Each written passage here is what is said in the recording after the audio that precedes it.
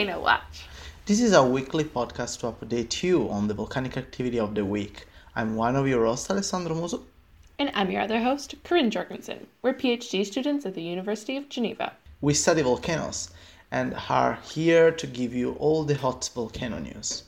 First, a quick update on some of the week's activity, and then we focus in on one volcano. Today we'll start in the Americas, where we have several ash advisories from Semispochnoe, Senge at 7 kilometers high, Sabakaya for 8.2 kilometers, Fuego at 5.3 kilometers, Reventador at 4.6 kilometers, Popocatépetl at 6.4, and the Nevado de Chilean. The winner of the week for the highest plume is 7 Kaya, with a plume that reached 8.2 kilometers of altitude. Volcanic activity continues also at La Soufrière Saint-Vincent in the Caribbean Sea, which is producing several volcanic plumes. Fuego in Guatemala is continuing its eruptive activity as well, consisting of moderate to strong eruptions at an interval of 9 to 12 eruptions per hour. The ash plumes that were produced reach an altitude of about 4.9 kilometers. Guatemala was particularly in the mood for eruptions this week. Also Pacaya, after a relatively calm period, opened a new vent that is now feeding a new lava flow. This new lava flow looks to have a pretty high flow rate and could potentially threaten the populated areas.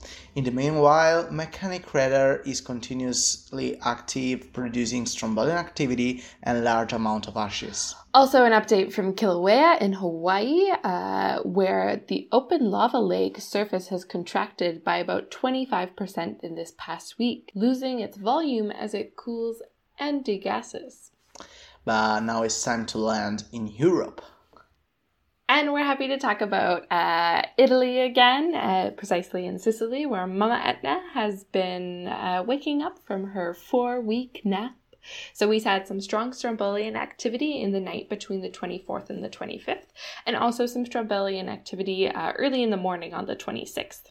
Now, after this activity, she's starting to calm down again with just some sporadic ash emissions. Just go to Piton de la Fournaise in La Réunion, France, that is continuing his effusive activity, which remains more or less unchanged since last week's updates. The fissure vents are continuing producing mild lava fountains and feeding the lava flow. In Asia, as always, there's several ash advisories, some from Swano-jima, Sakurajima, Dukono, Simiru, Langali in Papua New Guinea, and the winner for the highest Asian plume is Simiru, who wins with a 4.3 kilometer tall ash column. That's great, but just go back in Sakurajima in the Kyushu region, Japan, that is producing volcanic eruption in an impressively regular rhythm of 2 explosions per day, with ash plumes reaching an altitude of about 2,500 meters. The volcanic bomb ejected during these explosions are able to fly 1 kilometer high from the Minamidake crater and traveling a distance of about 1.3 kilometers far from the outpouring vent. Wow, that's crazy. Okay, so also in Japan, Sueno-jima in the Ryukyu Island, it's also producing some of these ash emissions with Vulcanian explosions throwing incandescent bombs, not quite as far, only 600 meters far from the main vent, but I still think that's pretty far. Yeah, but the star of Asia this week was Sinabung in Indonesia, which is producing spectacular explosion with ash plumes reaching up to 4 kilometers. That's almost the 4.3 of Semeru, but not. Sorry for Sinabung. The lava dome at Sinabung is continuously growing, producing several glowing avalanches. 138 avalanches from the last report of the local volcano observatory. The alert level remains, of course, pretty high. Okay, but Indonesia doesn't just have Sinabung that's been erupting. This week, we also saw on the 28th 126 avalanches shining on the flanks of Merapi, where the lava dome is continuing to grow and the seismic activity is growing as well. Well, guys, seems that Indonesia was pretty on fire this week. At Dieng volcano, one single phreatic explosion occurred the 19th evening. As also reported by the Volcano Discovery, phreatic explosion may occur when groundwater get in contact with hot volcanic rocks and not necessarily with molten magma. But we will keep our eyes well open on this part of the world. So that's it for the quick update for today. As always, we recommend you check out our sources, volcanodiscovery.com and the Smithsonian Global Volcanism Project for more information. Let's go to the focus! Okay, so for the focus of the week, we're going to talk about Iceland. And it's funny, Iceland has decided to make me eat my words. Last week, I mentioned that the activity seemed to be slowing down. And then Iceland started doing fire fountains this week. But I am not complaining. These fire fountains are gorgeous to watch, and the webcams have been incredible. That's why we have never to say anything. So we really hope that Mount Etna's continue to erupt every day, and she stops. Yeah. This is like definitely how it goes. Yeah. So if you are new to the podcast, here's the deal with the Icelandic volcanoes. So starting in March, there's been a new fissure opening on the Reykjanes Peninsula in the Geldingadalur Valley close to Mount Fagradalsfjall, which is generally kind of what this area is being called. So since March, there's been several vents that have opened, and there's been kind of almost constant lava flow filling this valley. Currently, there's still a fissure, but the thought is that perhaps that this eruption might continue this way and eventually become a shield volcano. So, starting over the weekend, we got large lava fountains, normally between 100 and 150 meters tall, but some reaching, 300 meters tall. And so, for reference, this is similar to the Eiffel Tower in height. And I know Alessandro's going to say it can't be compared to Mama Etna, but it's still I really wasn't high. saying anything, Corinne. I thought about it, but I say, okay, this is not a competition between Iceland and Sicily. It's two different volcanoes, and Very much so. Yeah. There's some really cool videos and pictures online from the city of Reykjavik, which is like the bigger city that's close to this, the fissure. And you can see the lava fountain in the distance, and it's like dark, and I'm not gonna lie, it's like a little apocalyptical to see these cars driving by with this massive red lava fountain in the background. It's really cool. So it is. There was also some thought this weekend that a second fissure was opening, which was exciting, but it turns out to be a false alarm. It's just some moss that caught fire from the lava, from chunks of the fire fountain being flung over, and they set some moss on fire. So some people were like, oh, it's a second fissure, but no, it was a small fire. Okay.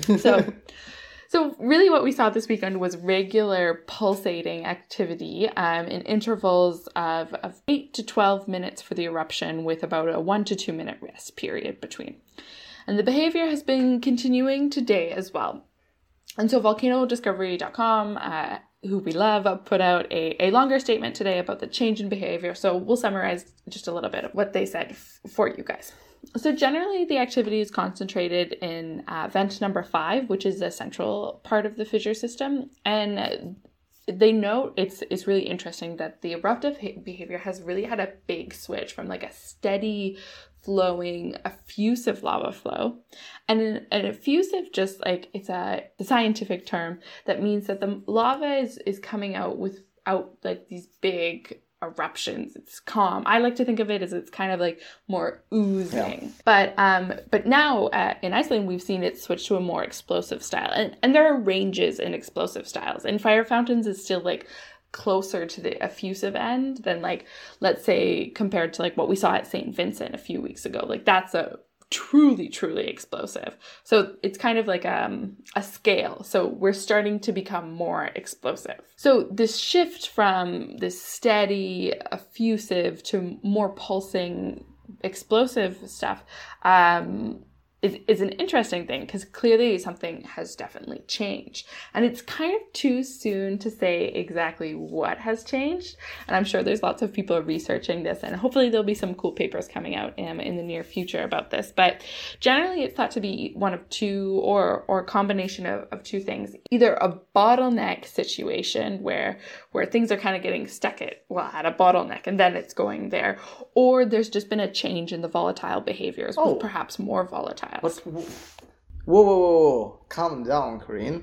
What is a volatile and why they are important or we care about them? I mean, Alessandro, you know, but for the sake of the listeners, I will explain. Are they birds? Volatiles are not birds. Okay. Volatiles are fluids, or gases or liquids. You can kind of think of them in magmas. And typically the volatiles that we think of are water and CO2. Now there's other ones as well, like there's sulfur and chlorine and these other volatile species. But the big ones that we think about and that are in larger concentrations in our magma, dissolved in our magma, are water and CO2. And why do these really care? Well, okay, so for volatiles, why they're important is we have to think about their solubility. So our volatiles, our water and our CO2, are actually dissolved in the magma. So I like to think of it kind of like how you can dissolve sugar in water, you can dissolve H2O and CO2 in magma. And one of the big things that controls how soluble these volatiles are their pressure. And at a certain point, either you've changed the temperature or you've changed the pressure, these volatiles, so this water and this CO2, will exsolve. And when they exsolve, it means they go from a liquid phase into a vapor phase. Yeah, Corinne, I think that this is something that probably people already experience in their own life. For example, when they open a bottle of beer. So beer contains some volatiles dissolved inside. And as long as the bottle is closed and is under pressure, these volatiles, these gases remain, that mainly is CO2, remain dissolved inside the beer. As soon as you open it, all these gases tend to exsolve, yes, and sometimes the bottle can also erupt like a volcano. Exactly. Yeah, that's a great analogy, Alessandro. So this is what we kind of have to think about. Like, if you have all of these volatiles that are suddenly exsolving, and just like sometimes what happens with your beer or your pop, it erupts. So this is why it's important to consider the volatiles when we talk about volcanic eruptions. Anyways, that was my volatile tangent. I study volatiles for my PhD, so I think about them a lot. Anyways, so Thor Thordarson, great name, states that the eruption is currently in a volatile-driven phase. So the volatiles, instead of coming up with the magma like it was before, it's now coming up in pulses. So the volatiles are driving the eruption up. And he thinks that perhaps something is delaying the gas release. And then there's a pressure buildup and it eventually overcomes and then erupts with these jets and these fountains that we've been seeing. So that's kind of what's been happening in Iceland in a little bit more detail. And honestly, this eruption is so magical. And sometimes it makes me a bit sad that we can't go, or at least it's not advisable with COVID. But there is some absolutely stunning footage out there, and the webcams are really, really fun. Honestly, I like putting them up when I'm doing my homework or reading papers or whatever. So it's a nice community, I think. Yeah, I'm pretty jealous. I really would like to be there with them. And anyways, as always, Volcano Discovery is a great source if you want to know more, but also volcanocafe.org. It's a really cool blog that's been featuring Valgradasfjall eruption quite a bit, so we really recommend you want to check it out. Their posts are in really plain language, still very sciencey, and they're a little bit more structural based, so more about faults and fractures, less about chemistry, because that's what Alessandro and I talk about most of the time. So we highly recommend. And I think that's it for us this week. Thank you very much to all of you to spend a little bit of your time with us, and see you next week.